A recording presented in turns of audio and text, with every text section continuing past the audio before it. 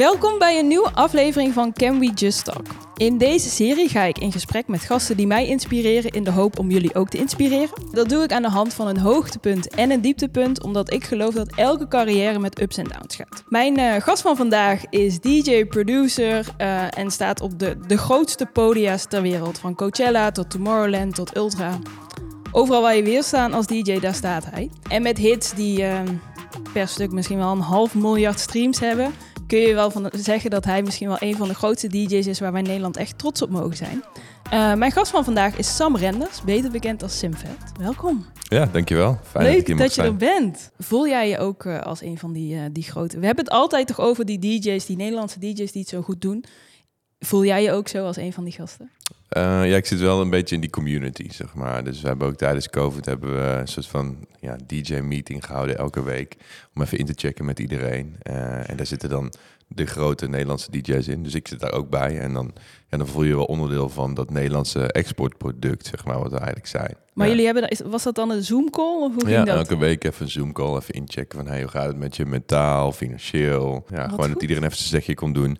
Soms duurde dat een half uur, soms 3 uur. Soms was ik er wel bij, soms niet. Het was een beetje wisselend gezelschap, maar het was een WhatsApp-groep waar iedereen was uitgenodigd. Ja. Hoe is dat ontstaan?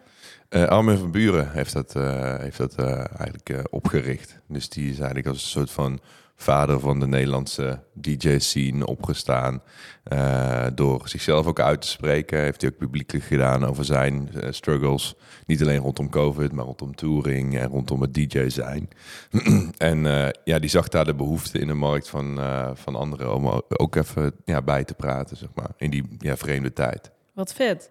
Dat is eigenlijk gewoon, als ik het een beetje in perspectief tref, als Justin Bieber, Ed Sheeran en Beyoncé ook samen in een Zoom-call gaan praten over hoe het met ze gaat. Ja, maar het was specifiek, die was specifiek gericht op Nederlandse DJ's. Ja. Ze hadden er volgens mij ook eentje voor een meer internationaal gezelschap. Maar het geeft wel aan dat we, denk ik, met name als Nederlandse DJ's wel een soort van saamhorigheid of solidariteit hebben. Omdat we gewoon heel trots zijn op zo'n klein landje en dan toch zo'n grote dichtheid aan elektronisch muzikaal talent. En wordt er nog steeds iets mee gedaan? Bestaat die groepsapp nog?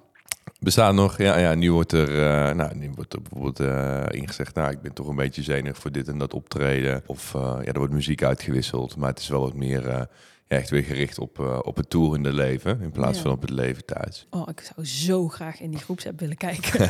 Wat daar allemaal in omgaat. Strikt geheim. Dus ik kan ook geen namen noemen, maar los van dat Armin hem heeft opgericht. Maar het is wel heel fijn om zoiets te hebben. Ja, dat snap ik. Wat cool.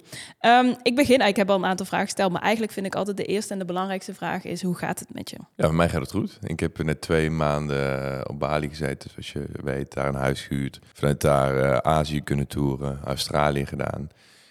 Ik heb in de eerste maand echt compleet vrijgenomen. Dus januari was helemaal niks. En dat vond ik wel zwaar. Vreemd genoeg. Maar, zwaar? Ja, om dan gewoon... Ik ben echt na 2 weken heb ik zoiets van, let's go. En dan begint het bij mij een beetje te kriebelen. Begint er onrust te ontstaan. Dus dat was voor mij wel even lastig. Maar ook wel weer goed om even doorheen te gaan. Even maar te accepteren, hoe merk je dat dat lastig is voor jou? Ja, gewoon echt de interne onrust, weet je wel. Een soort van gevoel van spanning. Van oké, wanneer mogen we weer? Of gewoon moeilijk echt die rust in jezelf kunnen vinden. Ja. En dat komt natuurlijk ook door wat ik de afgelopen 10 jaar gedaan heb. Weet je wel, ik ben echt elke week wel minimaal 2, 3, 4 keer vliegen. Soms 10 keer in een week. En altijd maar door naar het volgende. Weet je wel, altijd een stip op de horizon hebben. Vaak binnen een paar uur. Van oké, dan moet je klaarstaan in de lobby. Dan moet je daarheen. En geleefd worden op een bepaalde manier. En als het dan in één keer helemaal wegvalt, zoals bijvoorbeeld tijdens COVID of na een ongeluk met mijn scooter, of inderdaad als ik dan zelf ervoor kies om een maand niks te doen, dan ben je in één keer met jezelf zonder die stip op de horizon. En dan, oké, wat ga ik nu dan eigenlijk doen? Weet je wel? Ja. Dus ja. Je zei net al, zoals je weet, ben ik 2 maanden... Het was trouwens 3 maanden, want ik heb de dagen geteld zo ongeveer. Ja. Zijn jullie weg geweest, jij en je vrouw. Mm-hmm. En je zei, zoals je weet, dat is omdat jouw vrouw is mijn vaste sportbuddy. Ja. Dus ik weet stiekem al heel veel van je via haar. Okay. Maar ik denk dat er ook nog heel veel is om te weten te komen. In deze podcast gaan we het hebben over een hoogtepunt en een dieptepunt. Ik begin altijd graag met het hoogtepunt. Positief beginnen. Ja. Ik doe wel altijd wat research van tevoren, want ik heb het gevoel dat wat ik als jouw hoogtepunt zie misschien niet overeenkomt met wat jij als je hoogtepunt ziet. En ik vind het interessant om dat met elkaar te vergelijken. Zoals ik net al zei, er is zoveel om tussen te kiezen. Ik bedoel, Coachella, Ultra, Tomorrowland, al die grote artiesten, er is zoveel. Maar ik denk dan toch als buitenstaander dat jouw monsterhit Post Malone het hoogtepunt is tot nu toe. Ik bedoel, 500.000 streams. Dat is niet te beseffen, toch? Mm-hmm. Ja, ik denk dat je het wel redelijk de spijker op de kop hebt daar. Ja? Ja, ik had in gedacht dat was niet specifiek Post Malone, maar het gevoel wat je hebt als je een hit hebt. Want dat is onbeschrijfelijk. Dat is een soort van drug die je daarna altijd ook weer nastreeft. Omdat je ook weet dan op een gegeven moment hoe het is om op die wave mee te gaan. Waar in één keer alle festivals, alle boekers, alle managers, iedereen, alle andere artiesten, die willen in één keer met je praten en met je samenwerken. En als je op een gegeven moment dan dus even geen hit hebt, dan ben je dus altijd op zoek naar die high weer. Ja. En dat houdt je ook gemotiveerd. Maar het kan je ook aan de andere kant ook gedemotiveerd maken of zelfs depressief maken op het moment dat je gewoon merkt dat je niet op je piek zit of dat je zelfs aan het dalen bent in populariteit. Dus dat is best wel iets waar je voorzichtig mee moet zijn of in ieder geval aware van moet zijn. Maar je hebt wel een beetje gelijk. Ik denk die optredens zijn hartstikke leuk, maar dat is een beetje die kers op de taart. Maar die komen voort uit een bepaald succes op muzikaal gebied. En dat is uiteindelijk wat ik het meeste nastreef van dag tot dag. Maar hoe ging dat met Post Malone? Neem me mee, want ik bedoel, toen die uitkwam, had denk ik iedereen vrij snel door van dit gaat hem wel worden. Maar jij hebt hem gemaakt. Had je tijdens het maakproces al dat je dacht, deze die gaat hem echt... Nee, want het was een bonus track, de 5e op een EP. Er zat geen budget achter, we hadden geen muziekvideo. Sterker nog, het was de laatste plaat in mijn toen huidige record deal.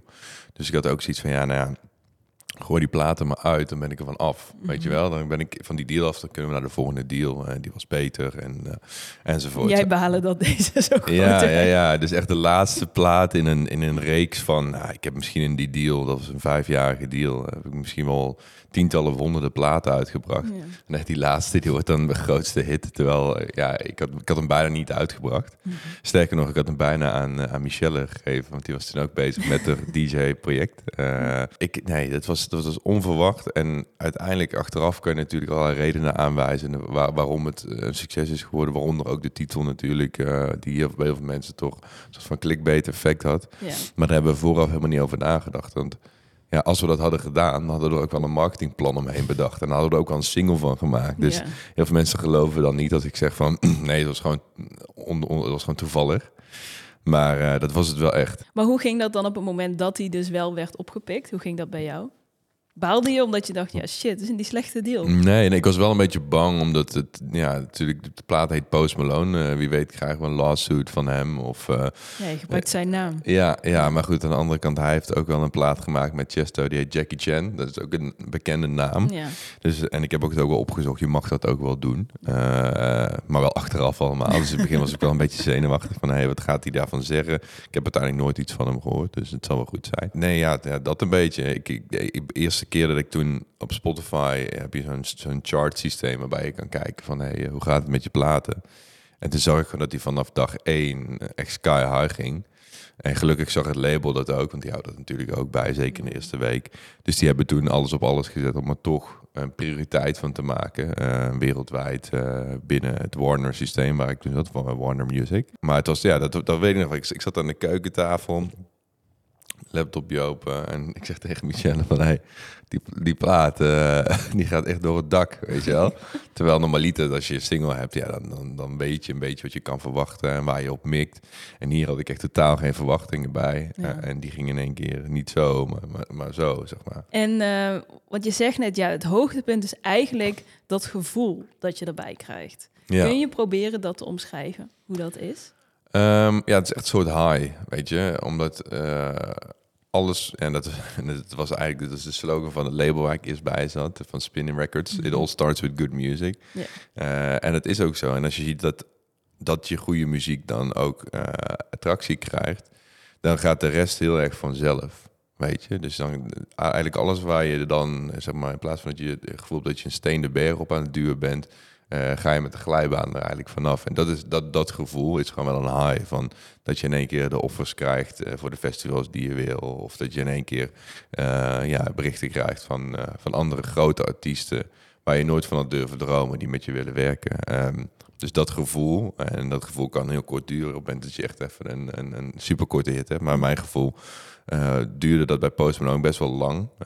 Was hij best wel lang in de playlist. En hoe ga je dan verder op het moment dat je hebt die Post Malone gehad en je hebt als junk heb je high even gehad. Maar ja, je bent die junk. Dus je wil hem wel weer opnieuw gaan halen. Geeft dat een bepaalde druk? Hoe zorg je er dan voor dat je daarna dat creatieve proces toch weer gewoon eigenlijk een soort van onbevangen in kan gaan? Want dat is wel wat je nodig hebt, toch? Mm-hmm. Ja, ik denk dat het zeker een druk geeft. Maar aan de andere kant kan je het ook als een motivatie uitleggen. Of je kan, hoe noem je een druk? Het is een positieve druk eigenlijk. Want je raakt gemotiveerd om dat weer te behalen. En als dat lang duurt, dan kan het af en toe wel demotiverend zijn. Mm-hmm. Maar ja, hoe ik dat persoonlijk doe, is zorgen dat ik de juiste mensen om me heen heb. Zorgen dat ik met de juiste mensen kan samenwerken. Zorgen dat er genoeg muziek is om uit te kiezen. Zorgen dat we een goed distributiesysteem hebben, dus een goede labelpartner. Gewoon eigenlijk op een heel zakelijke en constructieve manier zorgen dat alle puzzelstukjes op zijn plek liggen voor als die plaat komt. Want dat was wel een beetje bij Post Malone. Omdat niemand het verwacht had. Stond er eigenlijk helemaal niemand klaar om echt alles uit het succes van die plaat te halen. Waarbij als ik nu kijk, als ik nu diezelfde hit zou scoren, zou ik er veel meer uit kunnen halen als artiest zijnde. Omdat er nu gewoon de juiste mensen zitten. Kijk, je kunt geen hit voorspellen. Dat is zeker met de huidige algoritmes is het echt lastig. Voorheen kon je wel zeggen, oké, dit wordt hem. Maar ja, zoals je ziet bij Post Malone hebben we het allemaal verkeerd gehad. Tenminste, ik zelf en een groot deel van mijn team ook. Dus ja, je moet maar gewoon muziek uit blijven brengen. Eigenlijk is het credo, tot je op een gegeven moment weer ziet van deze plaat heeft tractie. En dat zie ik nu bijvoorbeeld bij mijn laatste release, Crying on the Dance Floor met Jonas Blue. Daar zie je dan, ik ben best wel analytisch wat dat betreft, zie je gewoon die trend daar wel heen gaan. Weet je wel, in plaats van dat hij eigenlijk van piek naar beneden gaat hij van piek een stukje naar beneden en daarna gaat hij weer omhoog. Eigenlijk voorbij zijn eerste piek. Ja. En zonder te technisch te worden is dat wel een hele goede indicator van deze track kan het wel gaan worden. Maar je hebt niet, als jij een nummer maakt, dat je dan denkt van dat je kan aanvoelen, dit is hem. Bijvoorbeeld ik weet dat jij best wel vooruit werkt, dus jij hebt platen liggen. Zijn er platen die je nu hebt liggen waarvan je denkt, ja, maar dat kan niet anders dan dat weer echt een banger wordt? Ja, 80% zekerheid, denk ik ongeveer, 70-80%. Maar ik heb het ook vaker misgehad. Weet je, bijvoorbeeld zo'n plaat met Akon, dan denk je van, je hebt een van de grootste rappers / popartiesten ter wereld op je plaat, in je videoclip. Het nummer is goed.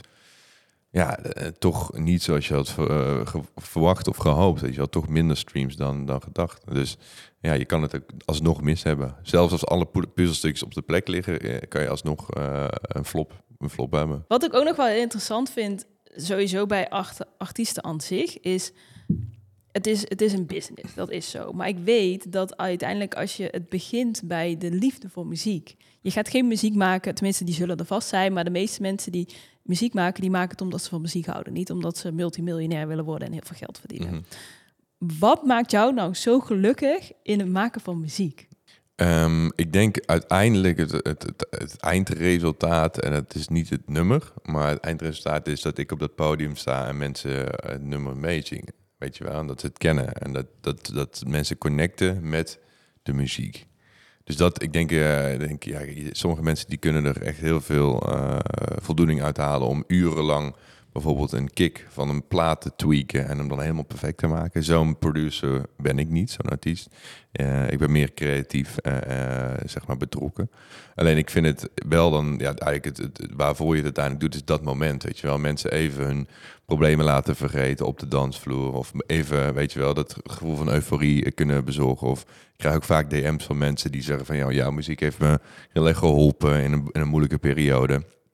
Dus daar doe je het dan uiteindelijk voor. Ja, want kun je daar nog wel bewust van genieten als je zoveel... Ik hoor verhalen dat je soms 5 keer per week in een ander land zit. Mm-hmm. Kun je er dan nog bewust van genieten van al die optredens?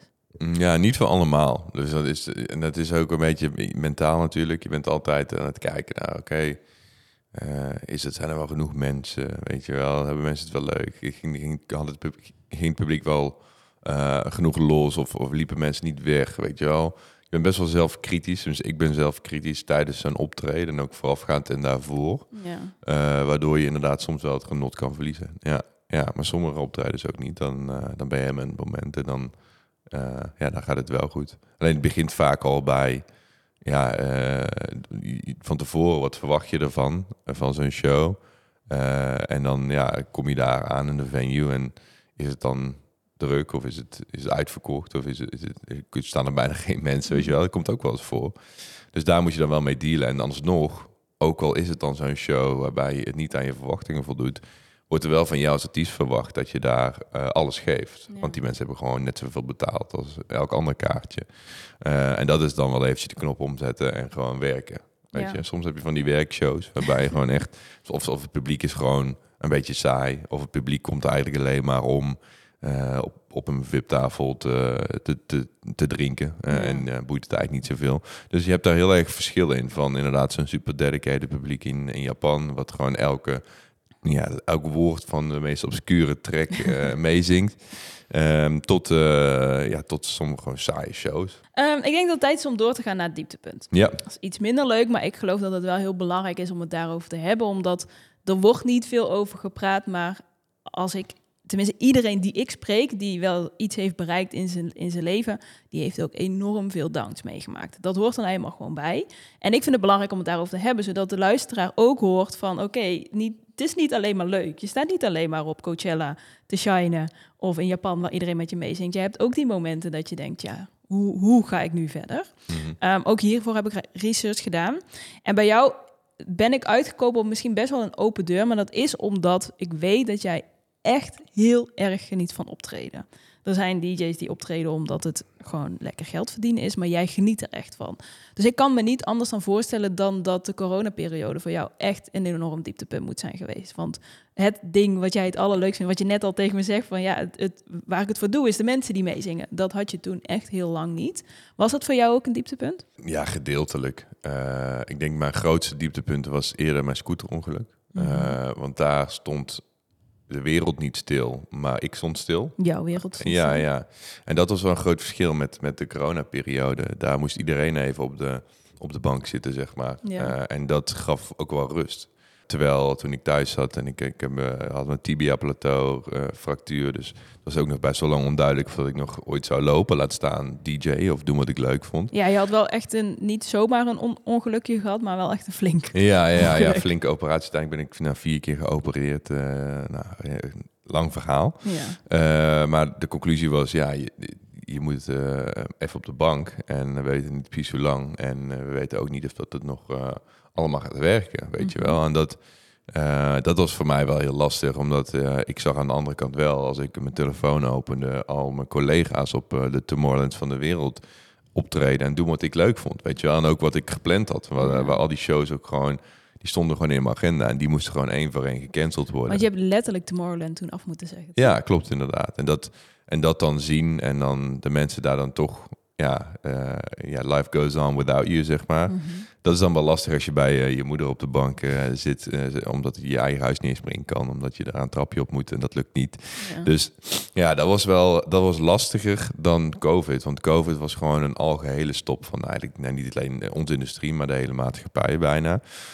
Waarbij COVID ook nog wel eens als een soort van welkome pauze beschreven kan worden. Niet alleen voor mij, maar ook voor heel veel andere gasten in de industrie. Ja. Waarbij we ook wel echt flink hebben na kunnen denken over de rat race waar iedereen op dat moment in zat. Was dat wel gezond, weet je, waarbij je misschien ook andere prioriteiten hebt gekregen of bent gaan nadenken van, moet ik wel 150 shows doen of kan ik ook met 100 wegkomen en dan wat meer tijd voor mijn familie hebben of voor mijn vrienden, weet je. Dus ik denk dat er best wel veel belangrijke realisaties zijn voortgekomen uit dat COVID-traject. Wat is het belangrijkste dat jij eraan over hebt gehouden? Gewoon de les dat ik geen shows hoef te doen. Ik dacht altijd, ik moet elke show aannemen, want dat is mijn werk. En toen ik op een gegeven moment na 1,5 jaar geen shows deed, En mijn leven eigenlijk gewoon doorging. En de dingen die er voor mij toe deden, los van het draaien, bleven bestaan. En mijn hoofd... Die fans waren er nog steeds. Ja, precies. En muziek ging goed. En ja, aan de andere kant, financieel kon ik ook mijn hoofd boven water houden. Dus de druk was een beetje weg. Of is een beetje weggevallen om maar alles aan te pakken. En die had ik daarvoor wel erg van... Ja, doe nog even... Oh, er komt iets binnen op woensdag. Ja, oké, dan blijf ik wel in Amerika. En ik pak hem wel even mee. Ja. Terwijl het dan eigenlijk, als je dan puur objectief kijkt... van ja, het was niet de best betaalde show. Het was niet de beste look. Achteraf zou je misschien zeggen... nou, waarom heb je die eigenlijk gedaan? Maar dat was gewoon puur intrinsiek van... ik doe niet genoeg, weet je wel. En na COVID heb ik wel meer rust gekregen... om selectief te kijken naar een aanbieding... of naar een offer, zoals het dan heet. Van, hey, heeft het zin? Maar rust, wat betekent rust voor jou? Want je doet nog steeds... Hoeveel shows doe je nog steeds? Ja, ik heb vorig jaar wel 40% minder gedaan dan in 2019. Maar dat is nog steeds 100 shows? Ja, of zo? ongeveer 100 shows, ja. Best wel veel, toch? Ja, 2 per weekend ongeveer. Ja, ik vind dat normaal. Weet je wel, kijk, meeste mensen werken 5 dagen in de week. En ik werk er dan niet 2, want je moet er ook dan 2 reisdagen bij optellen. Dus dan 4. Nou, dat vind ik wel een mooie werkweek. En als je dan... Kijk, het probleem was bij mij... En dat is ook nog iets wat in COVID verschoven is. Nee, ik had niet alleen draaien. Weet je wel, je moet ook muziek maken. En ik had nog een start-up die heel veel tijd kostte. Fangage, waarbij we net 2,5 miljoen euro hadden opgehaald. Waarbij je ook investeerders hebt. Je hebt die druk van buitenaf. Dus bij mij was het op een gegeven moment... in 2020 was het gewoon inderdaad die shows doen. 150 shows per jaar. Maar dan thuiskomen op maandag of dinsdag. En dan moet je alsnog naar kantoor. Weet je, als ik had eigenlijk 2 fulltime jobs, misschien wel meer dan fulltime. Want je hebt ook nog een label, hè? Ja, label, een publishingbedrijf. Dus van allerlei dingen zijn ontstaan. Dat is wel tijdens COVID ontstaan. Mm-hmm. Maar tijdens COVID is mijn aandacht, omdat ik geen shows meer had, is verschoven van 80% shows en muziek naar 20%. En de rest ging dan in die start-up. Maar toen kwamen shows ook weer terug. Weet je wel? Dus dan krijg je eigenlijk 80 plus 80. En dat is te veel.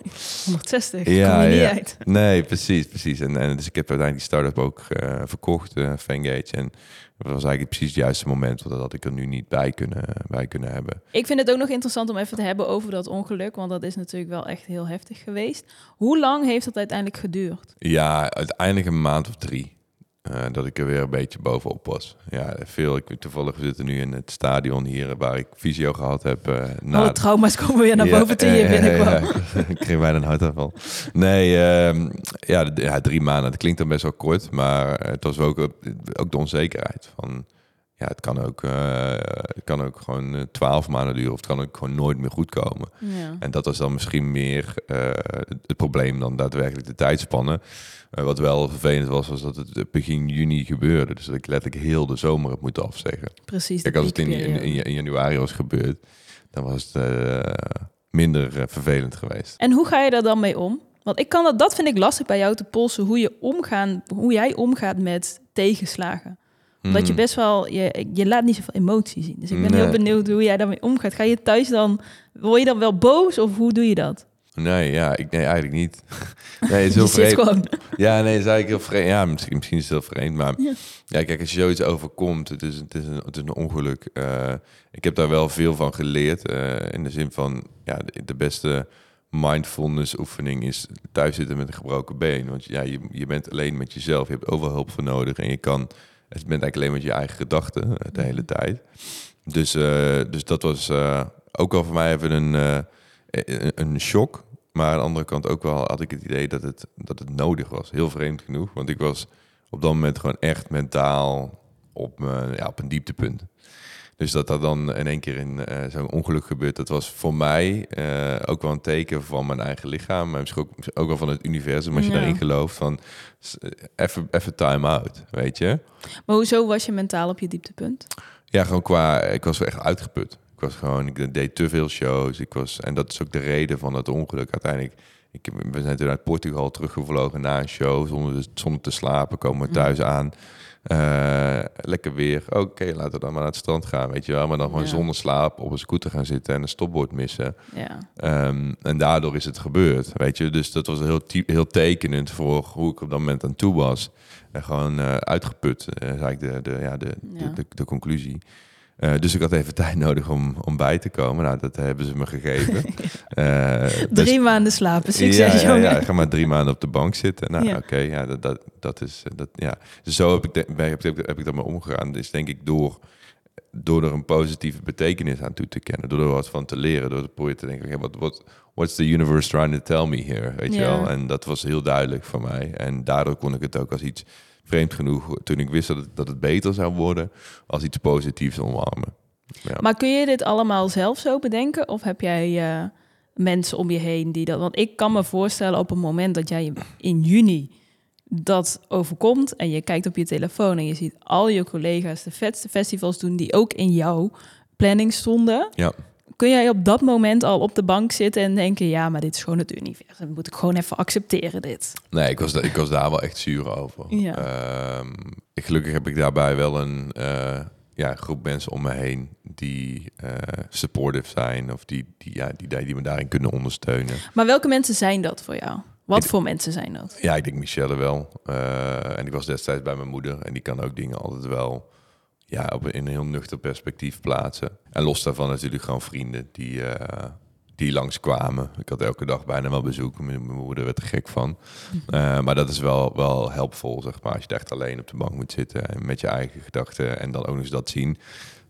En ik had ook nog wel gewoon een manier gevonden om soort van productief te blijven terwijl ik daar zat. Dus je kon natuurlijk wel gewoon je laptop op je Ik kon mijn laptop open doen, ik kon muziek maken. Ik kon focussen op wat ik wel kon. Ik heb destijds, geloof ik, een whitepaper geschreven over een cryptocurrency.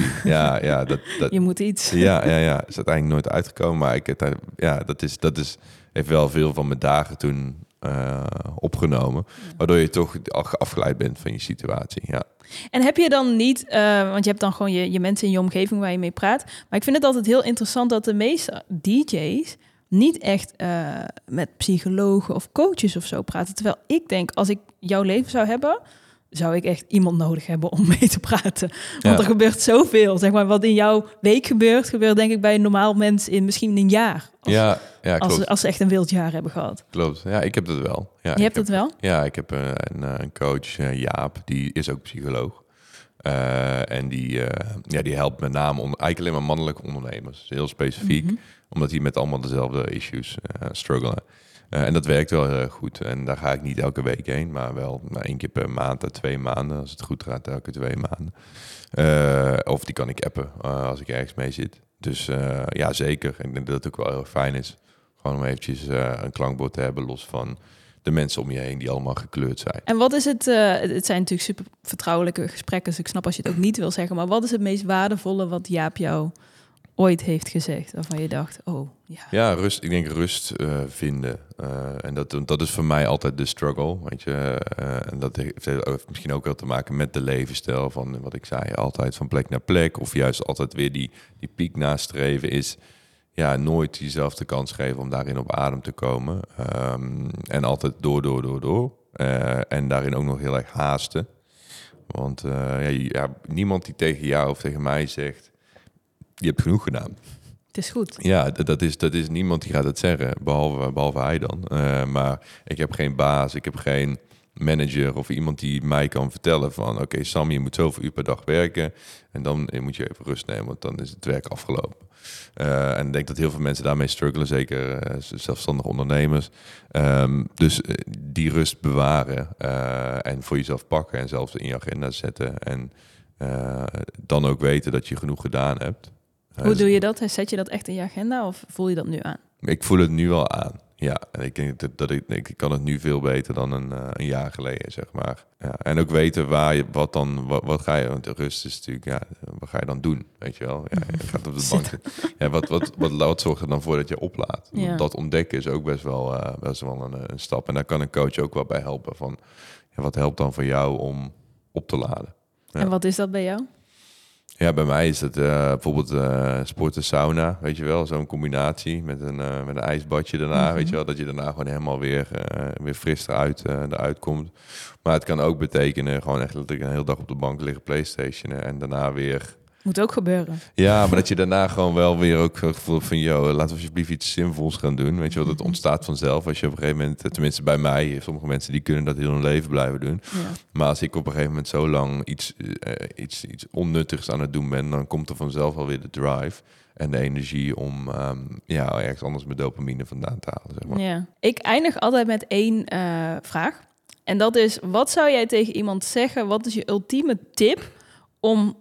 werkgeluk te vinden. Want het gaat heel vaak over succesvol zijn, veel geld verdienen, die dikke auto, mooi huis. Maar wat ik heel interessant vind, is hoe zorg je ervoor dat je gelukkig bent in wat je doet? Want dat is het allerbelangrijkste. En dan, ik geloof dat de rest dan uiteindelijk echt wel komt. Mm-hmm. Wat zou jouw tip daarin zijn?